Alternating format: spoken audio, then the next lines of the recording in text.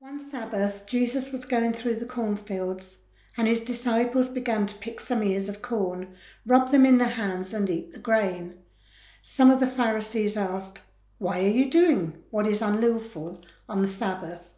Jesus answered them, "Have you never read what David did when he and his companions were hungry?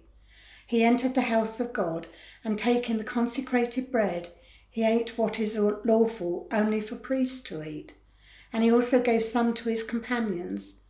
Then Jesus said to them, "The Son of Man is Lord of the Sabbath."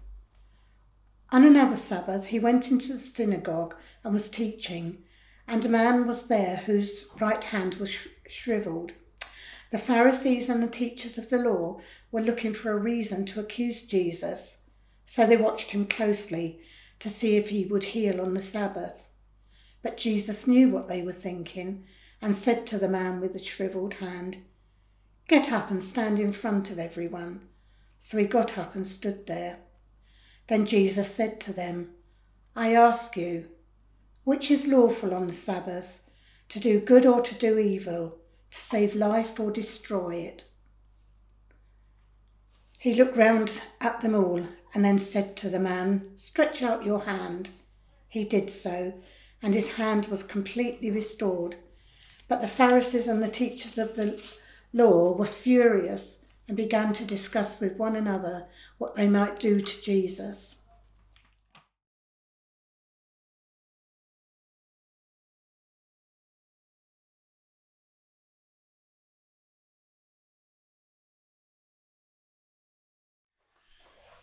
If I've told you once, I've told you 1,000 times. Stop it.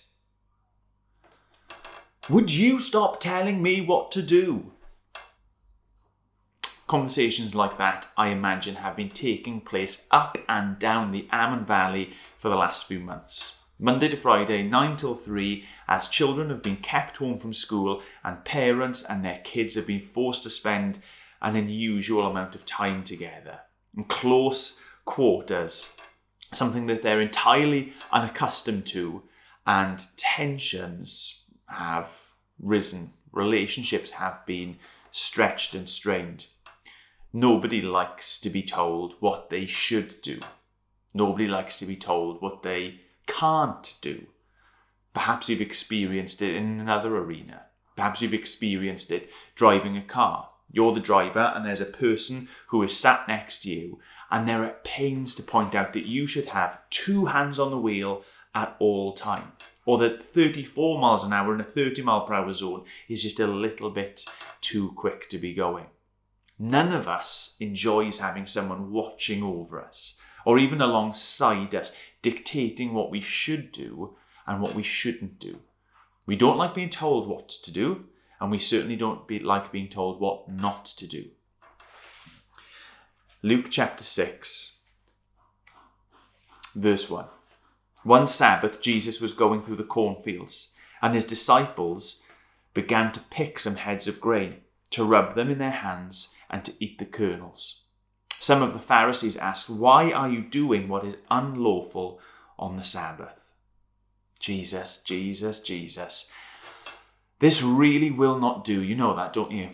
If you remember, this group, the Pharisees, the ones who saw it as their job, their duty to lead the people of Israel in religious purity so that God would bless them once again, they were really growing uncomfortable with Jesus. Certainly uncomfortable with Jesus being the heralded as the bright new face of spirituality in the land. You see, Jesus said so often the wrong things. Things like, "Your sins are forgiven" to the man. Who can say that except God himself, they thought. He rubbed shoulders with the wrong people. People like tax collectors and sinners.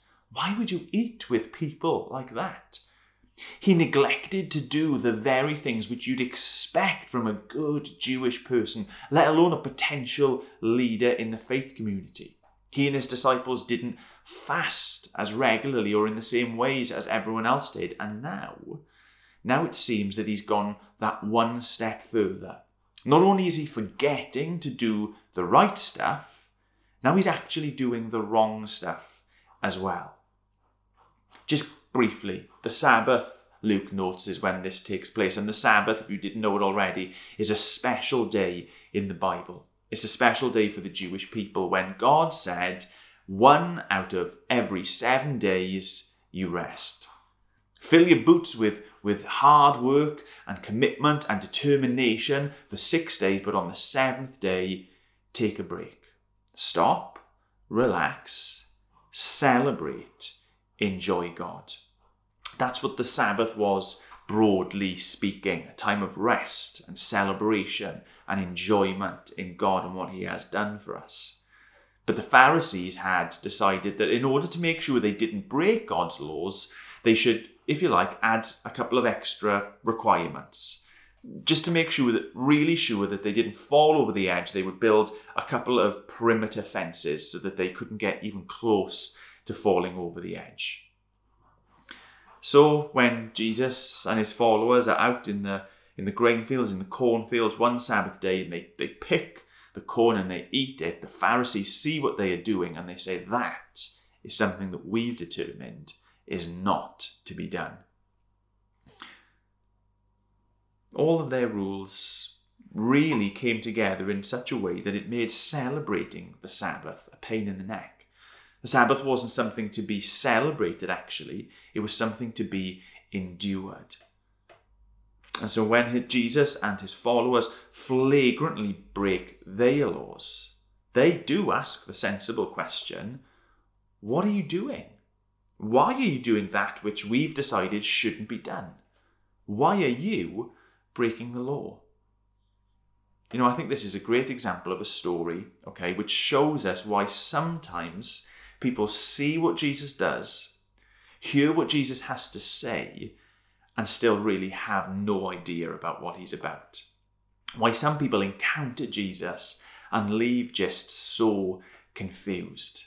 Sometimes the way he conducts himself is just a little bit too much for people, too perplexing for people. His response here to them, I think, is a great example of how when people don't have eyes to see, when they don't have ears to hear, when they're not in a place and a position to assess everything that Jesus is presenting to them, they can completely and utterly come away with the wrong end of the stick. You could understand someone listening to the following and really coming away with the wrong idea. Well, says Jesus, don't you remember David? He broke the law too. When he was hungry one day and was too lazy to sort out his own dinner, he went into the tabernacle, to the holy place, and he grabbed the bread that was on the altar that was dedicated to God, that it was only lawful for the priests to eat, and he filled his belly. And he fed his mates and he fed his friends too. And now here's what you've got to remember, Pharisees, that great commandment, 2 wrongs make a right. I mean, of course, that's not what Jesus is saying here. But you can understand someone being totally and utterly confused. That Jesus' answer to the accusation that he's a lawbreaker is, don't you remember when David broke the law? Great King David, he went into the house of God, took the consecrated bread, ate what was only lawful for the priests. He also gave some of his companions. Jesus doesn't seem to be really addressing their question or their concerns. He just seems to be looking for examples of other people breaking the rules as well. Now, the life of David is a complicated one. When we read the things that David did, it's difficult for us sometimes to pick out the right from the wrong. But I don't think there's any hint here that Jesus is claiming the rule or the law of 2 wrongs make a right. We'll see that in a little bit. But he goes even further. He says this, then he says to them, the Son of Man is Lord of the Sabbath. As if to say, and if the rule and the law of 2 wrongs make a right isn't good enough for you, well, it's one rule for one and it's another rule for another. I'm in charge. I am the Lord of the Sabbath, so I get to do what I want. Now, I think you can totally understand and sympathise with folks who haven't really gotten Jesus up until this point, who haven't really had it land in their minds, in their hearts, who he is and what he's about. It could come across as if he's just justifying himself by saying those two weird and wonderful things. To be clear, Jesus is not saying those things, but it serves, I think, as an example of how, with minimal contact, with minimal effort from our side, we can really totally and utterly get Jesus wrong. Thankfully, Luke includes another story, which I think clears things up spectacularly. This is what it says. On another Sabbath, he, Jesus, went to the synagogue and was teaching, and a man was there whose right hand was shriveled. Now, it goes on to say that the Pharisees of the law are there again. This is another occasion where they have gathered together, and it says this: they were looking for a reason to accuse Jesus, so they watched him closely to see if he would heal on the Sabbath. Stop for a moment and ask the question, why have they turned up? Why are they in synagogue this special, this holy day? Have they turned up to worship God? Doesn't appear so. Have they turned up to repent of something that they have done? Doesn't appear so. Have they turned up to seek God's guidance or to grow in his wisdom? No. None of these things are their motives for being gathered today on this Sabbath. So what is it then? Why are they there? They've come with this singular objective: to find another reason to metaphorically, or perhaps even literally, start throwing rocks at Jesus. The Pharisees, the teachers of the law, they were there and they were looking for a reason to accuse Jesus. So they watched him closely to see if he would heal on the Sabbath. They know enough about Jesus to this point to know that when he's in this sort of situation, when there's the opportunity to love someone, to help someone, to care for someone, to heal someone, Jesus finds it really difficult to say no. That when that prospect is there, he just can't resist helping and healing. So this is what's in their little minds. Let's keep an eye on Jesus, see if he steps out of line, and when he does, we can say, aha, we knew the sort of person that you truly were. Because, again, just to clarify, they had rules about what was okay to do and what was not okay to do on the Sabbath, on the holy day. It was okay as a doctor if someone's life was in immediate danger and peril to intervene, but other than that, nothing. And no one could really say that this man's life was in peril.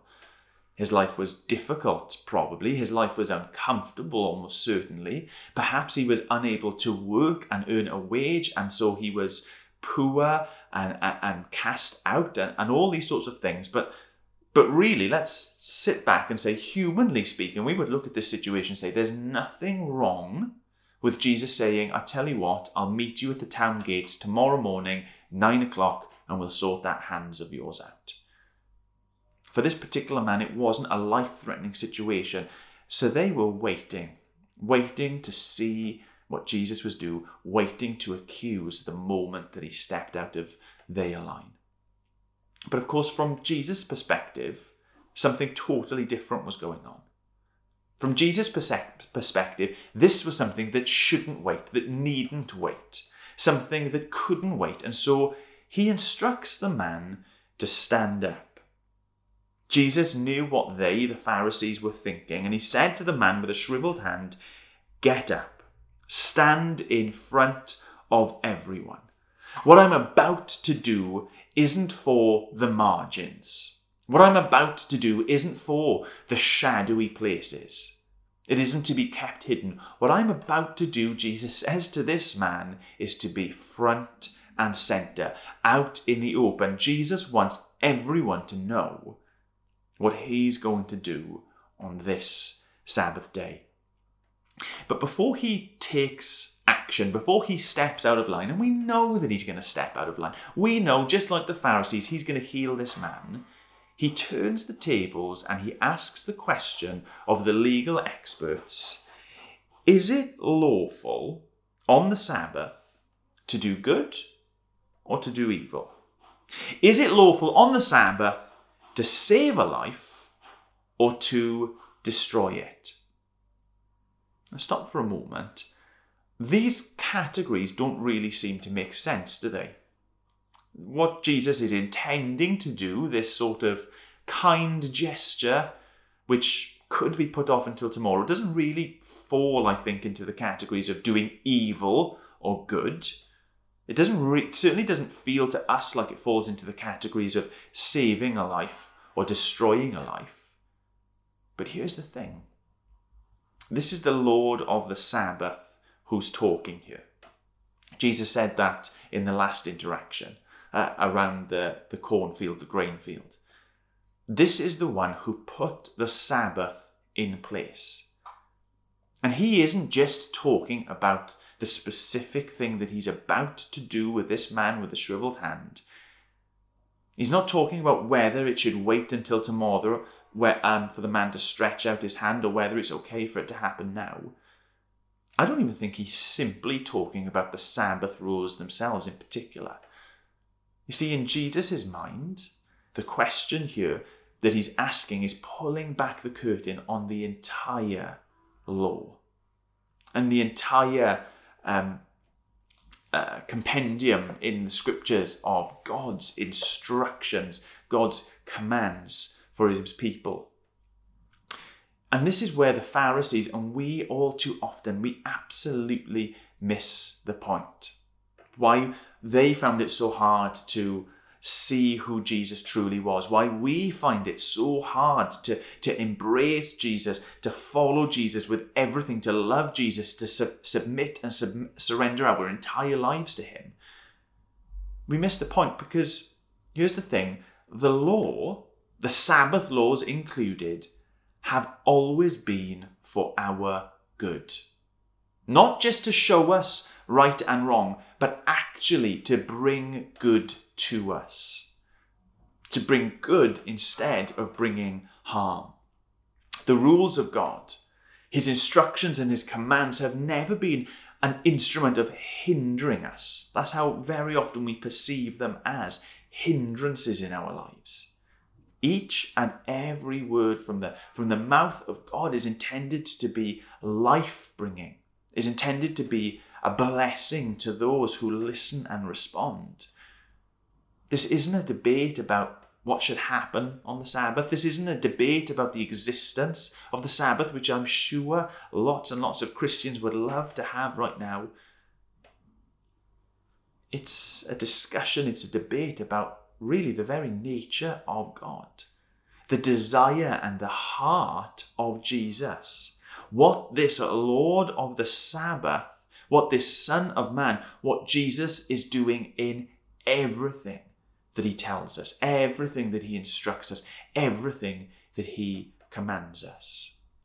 You shall do this, you shall not do that. You see, when this loving, merciful, gracious, holy, just God speaks, it is not to hinder us. It is not to constrict us. It is not to constrain us and make our humanity less than it can be. It's so that we can flourish. It's spoken so that we can be set free, so that we can enjoy life to the full. Think back to those two examples I gave at the start. The example of the discussions, perhaps, not to give you a window into our household over the last couple of months, but perhaps that parents have been having with their kids.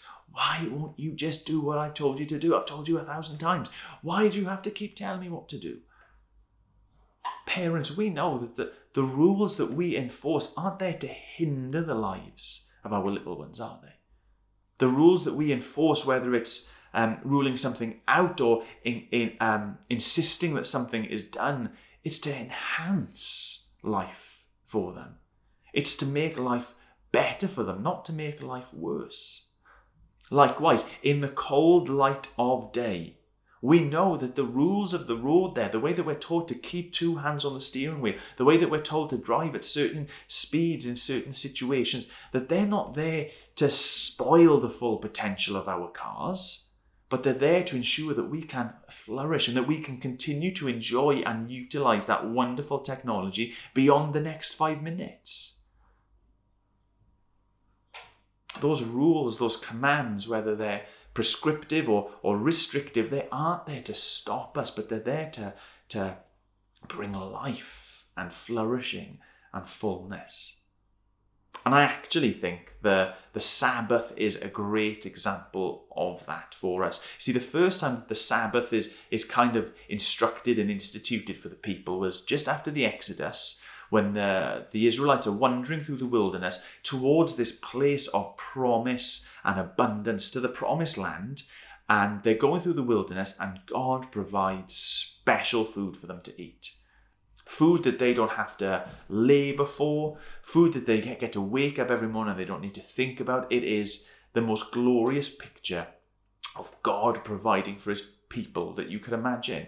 Genuinely, they'd wake up every morning, they'd go outside their tents, and on the floor would be manna.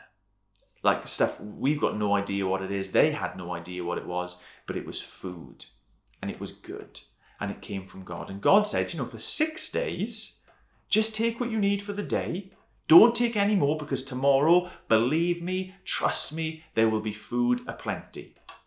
And when the people listened to that, there was food aplenty the next day. They took what they needed for the day, they had their fill, they went to sleep, they woke up the next morning, and there it was. God provided again. A lot of people saw that as restrictive, and so they didn't trust God. And so they took a double portion. I'm not sure God will provide for me in the same way tomorrow. So they took a little bit extra up, and when they woke up in the morning, it was filled with maggots and mold, and it was rank and rancid, and they couldn't eat it. Except God said, do you know what? On the 6th day, in preparation for a day of rest and celebration and devotion and coming to me, do gather 2 days worth, because I'm not going to send manna on the 7th morning. On the 6th day, you have to gather enough for today and tomorrow. And the weirdest thing happened.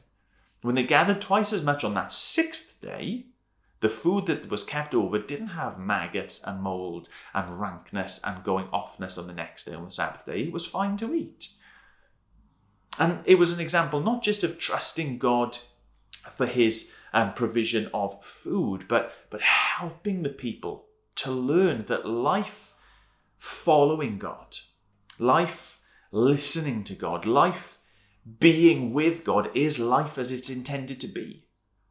God gave them these rules, if you like, so that they had to, in their regular rhythm, in their daily routines, and especially in their weekly routines, come to him, exercise trust in him, which is where life truly is.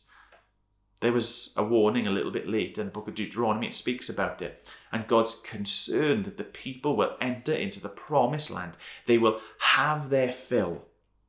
They will eat all they want. They will build their houses. They will gain their riches. And they'll forget the Lord their God, who had led them so far, who had rescued them, who life is really supposed to be lived with.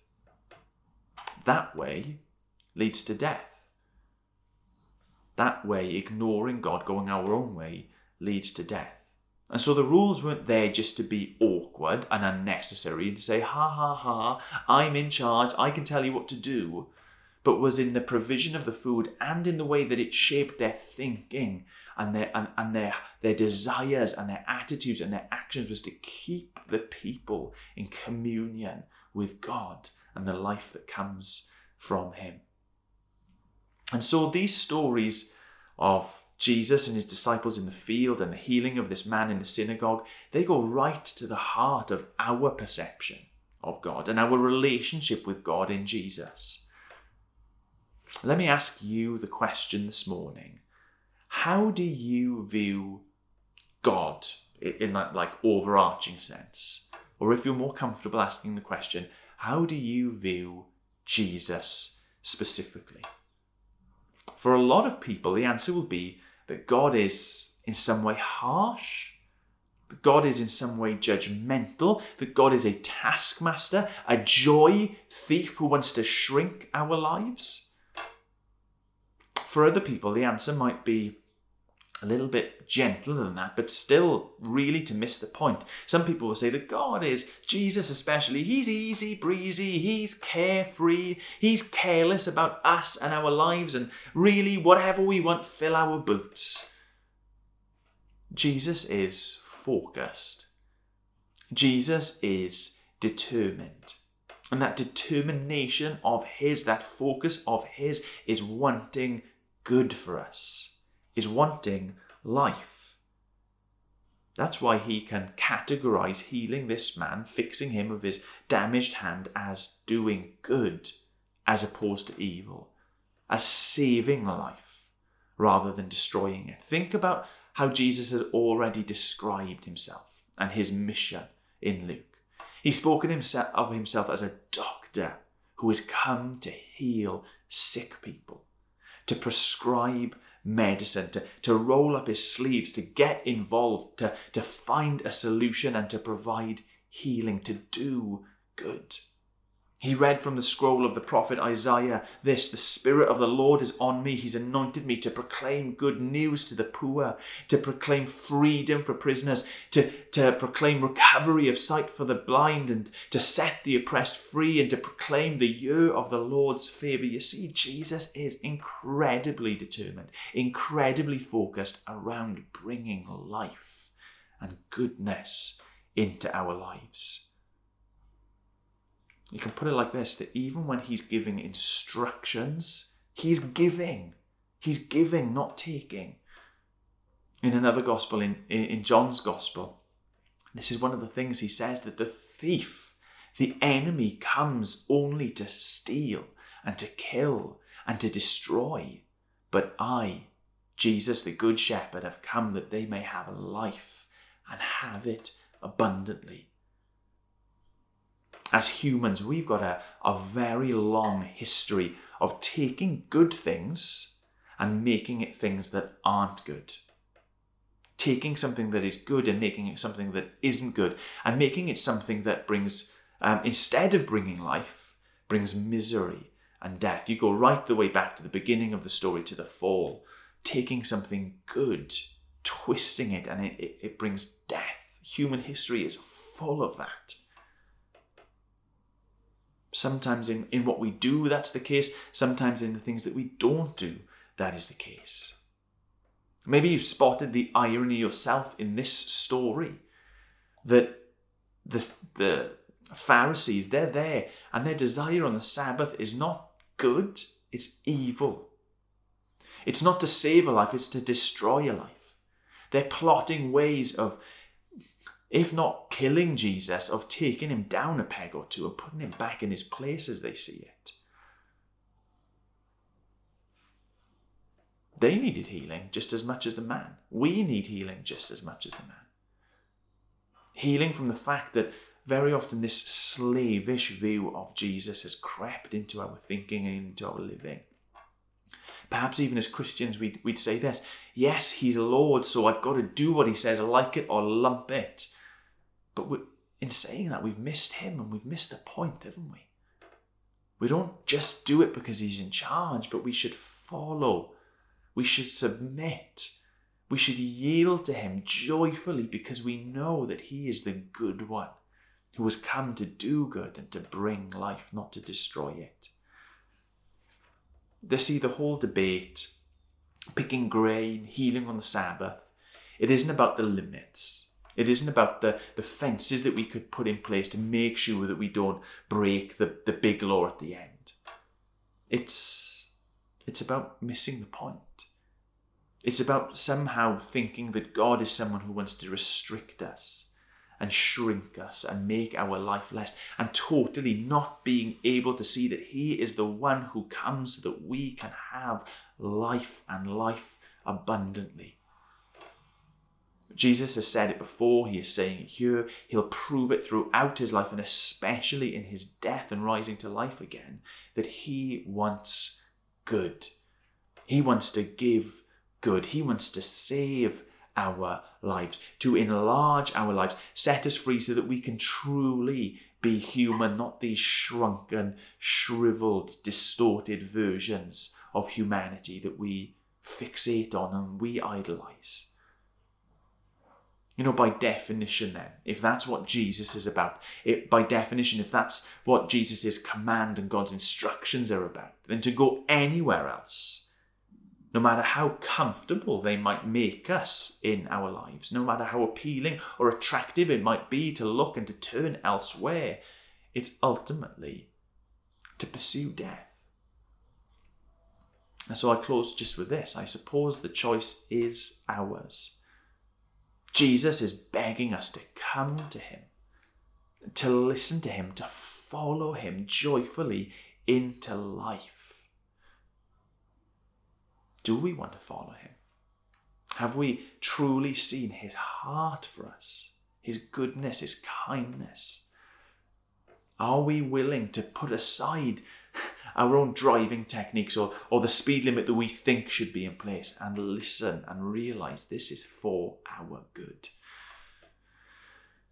You know, people did see what Jesus had to do. Jesus did respond in that positive way. They had eyes to see, they had ears to hear, and they kept on following Jesus, trusting that he was this good and gracious Son of Man, Lord of the Sabbath, in charge, totally large, for our benefit. People did see that. People did respond to that, and they found life. I want us to find life. Lord God, help us to see. Help us to see Jesus as he truly is. Lord, help us not to get bogged down in rules and regulations and this and that and keeping ourselves safe, but flinging ourselves on the one who is, in whose hands we are utterly safe. Lord, I pray especially this morning for anybody who has not really recognized who Jesus is before. Perhaps there's somebody watching, someone listening, Lord, who in their heart of hearts, they think that you're a cruel God. They think that you're a harsh God, that you're a God who's on a power trip. Lord, I hope they can see in Jesus that that simply is not the case. You are a God who loves us and wants what's best for us. But Lord, I pray as well for believers watching and listening this morning. I pray that we would get it into our thick skulls and into our hard hearts, that it is not a bad thing to give over our lives to you. It's not a bad thing to yield to you, each and every area of our lives. Lord, that we would not try to maintain control, but that we would willingly, lovingly, joyfully submit it all to you, because that is where we find life. Lord, help us to be a people who walk in response to Jesus, who hear our good shepherd's voice and follow, because that is where life is for us. That is where glory is for you. That is where it all comes together. And we thank you in Jesus' name. Amen.